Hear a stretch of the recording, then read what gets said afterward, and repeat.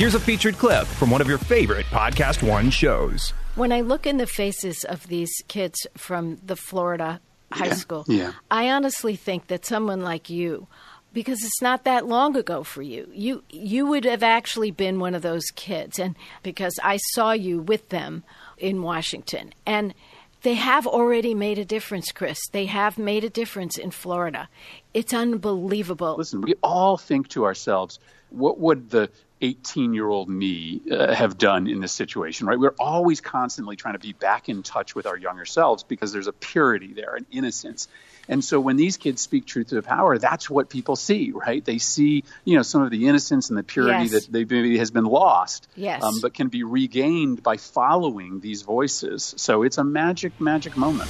To hear more, click on the full show link in the Podcast One app or go to podcastone.com.